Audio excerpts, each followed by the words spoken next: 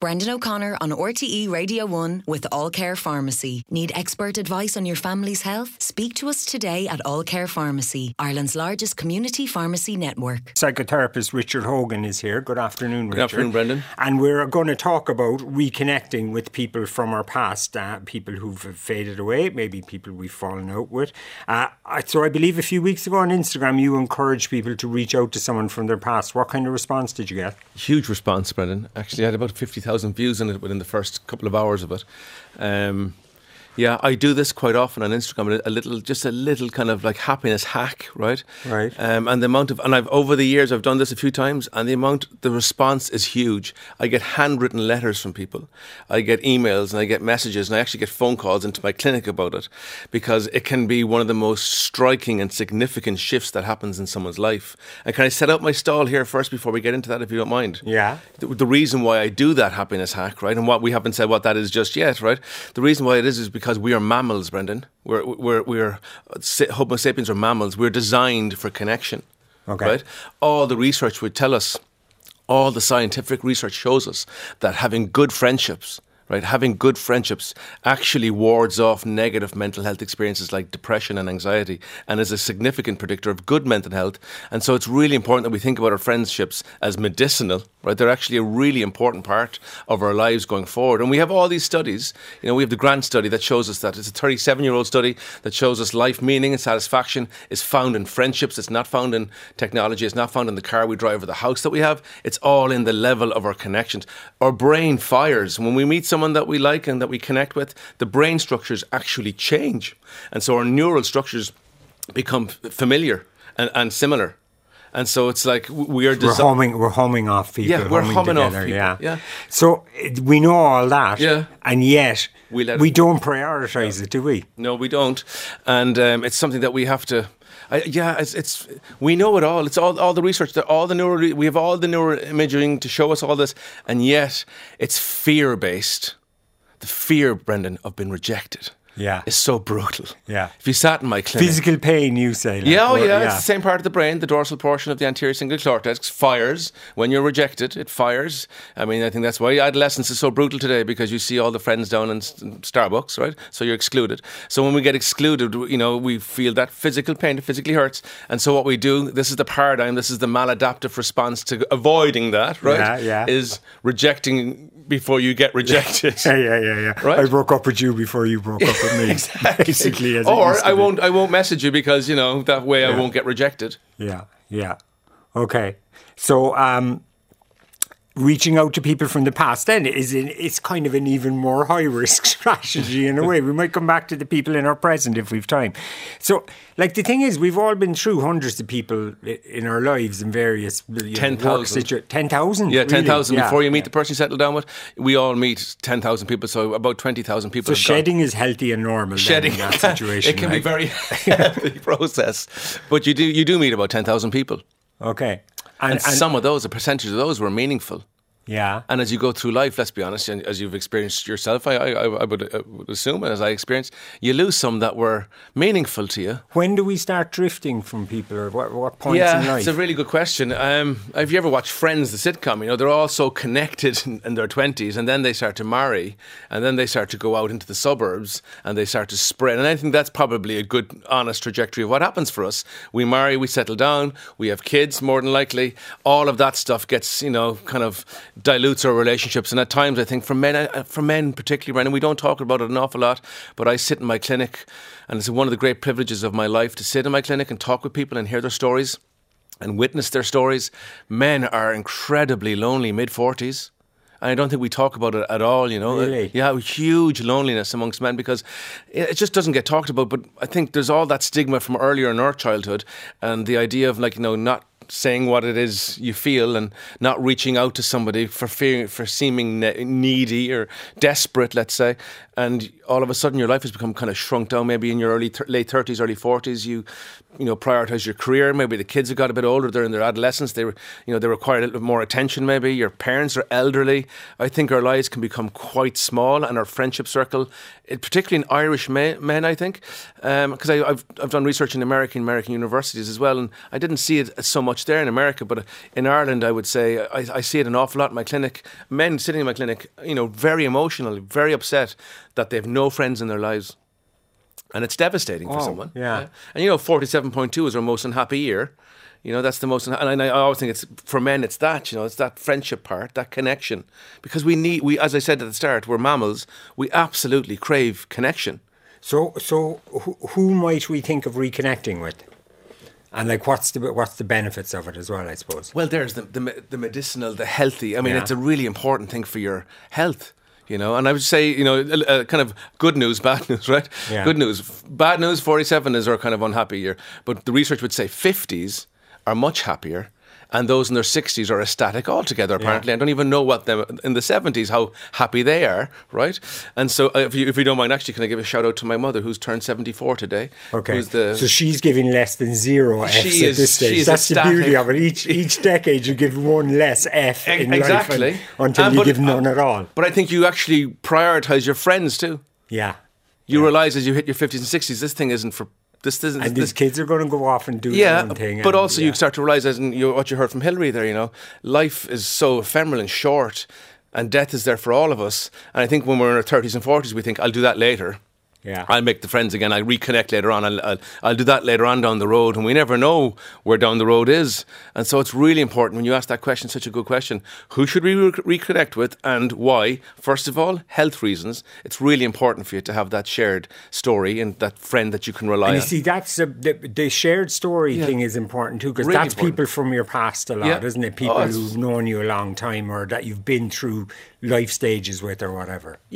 Have you ever gone to a funeral and you reconnect with your friends from home? Maybe your friend's father passed away or your friend's mother died or whatever, and you go to the funeral and you haven't seen them maybe in 20 years or 15 years. All of a sudden, you're right back and you're 15 again and you're having a chat. Yeah, that's good for us, is it? Dopamine, serotonin, oxytocin, all the good hormones are absolutely firing. And that you hear, I don't know, did you see that about Paul Mescal and Andrew Scott? It was in the news about their bromance. Yeah. It's so important to have someone in your life that you're connected with. I have to say, without being too maudling here, Brendan, when I chat to you, I get that buzz, right? I get the buzz of being connected and ideas firing back and forth. That's so good for you. It's really important for us. Okay. So in terms of going about it then, it's tricky, isn't it? Approaching someone from your past, reaching out and all that. It is as tricky as you make it. Yeah. I mean, how hard is it to reach out? And it's an important thing to reach out to someone and be honest. That's the thing, be honest about it and keep it simple. Yeah. That's what I'd say in my challenge. Reach out to someone who, and this is the most important thing, someone who's valuable to you, someone who means something to you, That's you don't want to bring someone into your life who was very negative and a destructive influence on your life. That's not what I'm saying. Okay. Someone who was important in your life and you lost along the way. It might even be a family member because of some fight or will or God only knows what happened, which happens in complicated families, which are so complicated anyway, and you lose contact with somebody. But if you actually said what you feel about them and just reach out again and you went beyond the fear of rejection, because when you have that fear, you're rejecting yourself anyway. And if you, what I always say here, Brendan, dare disturb your universe. I know, but it's risky. It's risky. Well, the alternative we have to take some risks, do we? We have to disturb, do I dare disturb my universe to push the moment to its crisis? That takes courage. That takes a bit of bravery. But I'd rather that courage and that bravery than living the life without that person in it. Okay, so what would you say to somebody? Give me an example. Well, I'd be absolutely honest and just say if we were friends in Cork and we'd lost contact, I'd send you a text and say, Brendan, I haven't spoken to you in years. I'd love to reconnect. Love to hear what you think. Something very simple. Okay. Hope you're keeping well. I've often thought about you. Something, just being honest. Yeah, okay. Not too modelling. Yeah. I don't want to do, for a man, you don't say, Brendan, I love you. Not too meaningful. I would send you running for the hills. Yeah, right? yeah. But, just nice and straightforward and nice and simple. Okay, and in the experience when you told people to do this on the Instagram, they got back to you with stories about it. Oh my God. Did people respond, yeah? You know what was really funny? Because I don't even think about myself when I do these things. I just, think of these as, helping people. Loads of people I'd lost contact with connected with me. Yeah. I was like, I wasn't expecting that part, And loads of people wrote to me saying, listen, man, we were friends when we were 15 in school. I haven't heard, how are you getting on? Okay. It was, but I felt incredible around I'm that. panicking slightly. I'm thinking, do we have room for all these people in your life? Like, Jesus, I can barely maintain the friends I have, like. Yeah, what I'm saying about really significant friends and meaningful people in your life that you lost along the way, reconnecting with them could be a really important thing. Okay. What if you've had a fight with somebody or falling out or a family thing or whatever? Do you address that in the initial contact? Like, I wouldn't. No, I'd leave that down the road a little bit. Yeah, okay. And I would also watch your motivation for reconnecting. If we've had a fight or something's happened, I'm thinking I'm going to get resolution here in the fight. I'm going to prove I was right. I'd watch that motivation there, right? Because that can be a very negative thing. So, and I wouldn't be going into anything to win an argument at this point in my life. I think my thinking is a bit better than that. So right. You know what I mean? Yeah. I'm not thinking about winning anything. I'm thinking about being honest in the conversation and saying, look, we fell out, we were great friends. Obviously I had a part in it and maybe you had a part in it too, so maybe we just have a conversation about that. Yeah. But that might be a conversation or two in. Okay, yeah. Am I scaring you now? What? Am I scaring you now? No, you're fine. Listen, I've done like people's final moments there before. You can't touch me now at this stage.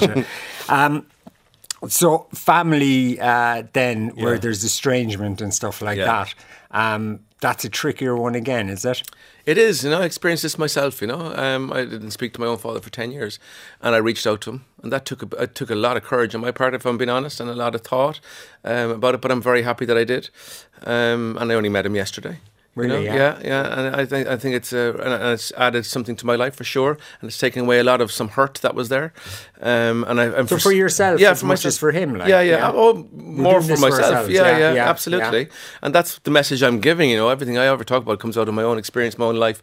And if you have lost contact with a father or mother or a sibling, whatever, and we say these things, when I hear it in my clinic, it doesn't bother me. That doesn't bother me. I just, it's simmering away in your life there. It's a fault line, definitely, and that's a defensive mechanism. It doesn't bother me. It's definitely there. And I would say if you got beyond who's right or wrong and looking at people in linear terms of good and bad, and you saw us all for the mess that we are, right, and got beyond that stuff. Brilliant. We're all. Did you have to have a chat with your dad about the book and everything? Oh yeah. You worked through that. Yeah, like, absolutely. And yeah. Okay.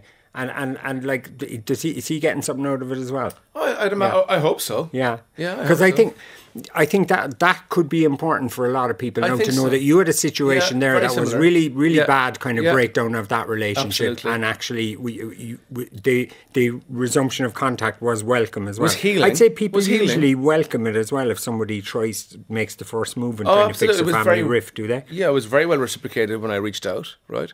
And I suppose it could have gone on for another 30 years of silence, no one making that jump, no making that reach out there to someone. And it was very well reciprocated and added something to my life. And I think for anybody listening to this today, why not try it, Because you know how it's going to go if you don't. You're already living in that. And so potentially the chance to change something in your life, which is a very short life, let's be honest, it's a cliche, but it's true. Yeah. You can bring something maybe more sustaining and actually really healing into your life by bringing back in someone from your life that you lost along the way. I mean, I think it's so important because we do lose friends, we do lose contact with people, we do have, negative relationships with people, and we do tend to see them as bad, very linear, and say that's a bad person. Yeah. And if we move beyond that stuff and actually reach out to someone, not trying to win an argument, but just to try to reconnect with them. You never know what it might bring in. Well, they might ghost you. They might never come back to you. It might not be reciprocated. But at least then going in your life that at least you made an effort there. Yeah, and look, if they do, you just go. That's none of my business. Well, there's no more secrecy around. There's no more, a wonder what if. Right? Yeah, it sounds like with you and the father that actually it would have taken more effort to keep up the silence for the 30 years than to just actually talk to him. Exactly, and it would have been a lot more corrosive for my soul and my relationship with my children and my wife and my life. It would have been a corrosive thing, and so it healed an awful lot, and that's why I'm saying it. Okay. Someone here asking about exes, getting in touch with exes. Indeed. I suppose the question I would have back is why? Was it a friend of yours? Was it a good friend? We've lived through things together, like, haven't yes, you? Brendan, like, you have. But oh, look, formative stages of life gone through together. And we all did a that. piece on affairs here, Brendan. Yeah. This is the murky world where you've had a physical relationship with someone and you're saying reconnect with that person who knows you intimately. Okay. It's a dangerous landscape to navigate, full of mines should you traverse there. Okay. So people are just thinking this is harmless. Like, I just check out where so and so where Susan like, is. Yeah. No, I don't know. No, I mean, and I would say Instagram and Facebook and all that has made it so much more likely that you do reconnect with an old flame, an ex, and all that kind of stuff. I would say stay connected with your partner. Be more connected with your partner. That's the connection maybe there that you need to do. Do you think people can't be friends with their exes? Oh, I have plenty of friends that I'm friends with that are my exes and all that. But I'm saying if you've lost touch over 20 or 30 years. You haven't chased them down on Facebook. Exactly. Yeah. I haven't sent them random messages after nights drinking on Facebook. Okay. Thinking of you. Are you indeed? Okay. Right. I'm hearing you on that one. Hi, Brendan. I'm just back from 4 nights in Portugal with 2 of my childhood friends. We're all in our early 60s. We hardly saw each other in the last 30 years. We were busy rearing children and working. Yeah. Didn't make any difference. We had the best crack ever. No need to explain anything. Exactly. So refreshing, relaxing and therapeutic. Highly recommend. That's it. Like, it's easy. With the right people, it's just easy. It's just easy. Very quickly, isn't it? Like, yeah. And my wife would often say to me when I come back from meeting my Cork friends, how are they? I'd say, I haven't a clue. I know. Yeah. What's he up to? The women be looking for news. No idea. Your guess is spot on. Irish males between 43 and 49 are so lonely, lost a lot of friends with their new married life and their old friendships. Okay, and their old friendships are often discouraged by their wives. I don't know about that one, but yeah. Great show. If we can make it to funerals of dear friends, we can make it to see them when they're alive. Exactly. Worth the effort. That is though, going back to where we started, to make the effort with the people who are in your life is probably like a good starting point as well, isn't it? A lot of us, we probably don't do that as much as we should, do we? We don't, Brendan. And that's one of the things I said in my Instagram challenge there about happiness. Be more intentional with the people that mean something in your life, because Thursday night, the girls are going out or whatever, the lads are meeting for a match. You go, jeez, I'm wrecked. I would say, no. Actually be more intentional about that, because it's actually so good for you when you come home from that event and you go to the match, watch them with the lads, like the guys. You could really see they're going off to play golf wherever they were going there, whatever. Yeah. That last texter said there, you could say, that's a lot of hassle getting a flight and going to wherever. Yeah. You can hear the buzz there in that text, right? It's so important for us. We have to be intentional, because as that last texter said there, life is so busy and raising kids is so consuming, and you can lose yourself in all of that dance, but you can lose your friendships easier than you lose yourself. And it's like you can't lose yourself or your friends. You have to stay intentional, around that. Stay connected to yourself. You see, friendships look after themselves for up to a certain point they in do, life, probably, don't they? So we're not used to having to actually go, okay, I need to actually water this and work with it. Like, but I see with my wife, she's much better at it, and I'm being honest, than I would be, right? And I'm talking about all this stuff, and I understand the theory. I can just see it with women are much more intentional about it and understand it and work harder at it. So they manage it. They actively manage it. Yeah, and I think that's why men struggle from their mid-40s, that they don't manage it, or they think to manage it might be a bit needy or a bit desperate on my part to say, let's go to Portugal and play golf. Maybe they might think I'm a bit whatever. Yeah. Like, no, you have to do that stuff. That's so important to stay connected and be intentional about your friendships, because they're so important to your life. Yeah, the two of us are loving, we don't know if they are men or women. The two of us are loving the idea now of that. I'm loving this idea. So it was a bit awkward at the beginning. Someone said, come here, maybe we shouldn't. The others go, I don't know about that. And then as soon as they got together, probably in the airport, relentlessly taking the piss out of each other for the next 72 hours and had the time of their lives. The worst put down is the best part of it. In my family, we tried to reconnect with a family member. We're accused of being manipulative for doing so. Where do we go from here? Thanks. Well, there must be some little history there in the family. I mean, if you look at that, generally in the system there very early on, there might have been some manipulation, or you learned that your connection, your attachments with people were somehow, deceptive or there for a reason. So I'd look at that really, that there's something in that family system that kind of views people's connection to each other as maybe being manipulative. Maybe the kids saw that in the older parents' relationships and how they manage their attachment with their children. And so it's about understanding that stuff that really is in the system there. And so maybe having an open conversation about what you saw as a kid. That's what. I know, but who's having that? I mean, I think I have it in my clinic all the time. Those honest conversations. Okay, yeah. I know that you think I'm this, but this is because of... And people actually say that, I know you think I'm selfish or you think I'm this, but my childhood was like this. And so they're explaining their environment and what they perceive, because everybody, as you know, have 3 kids myself, each one of those perception of what's going on is different. Everybody perceives everything differently.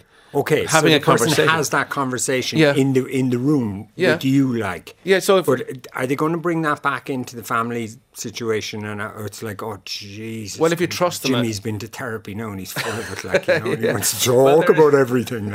Well, there's a bit of that sometimes, I suppose. Yeah. But I just think the more honest and authentic conversations we have with our family members, because we genuinely, I think, love our family members. There's conflict and there's all sorts of trouble in there and there's all sorts of mess going on in the family. But in my clinic, Brendan, when people say, I'm sorry, I love you, those simple words, really, it just stops everything.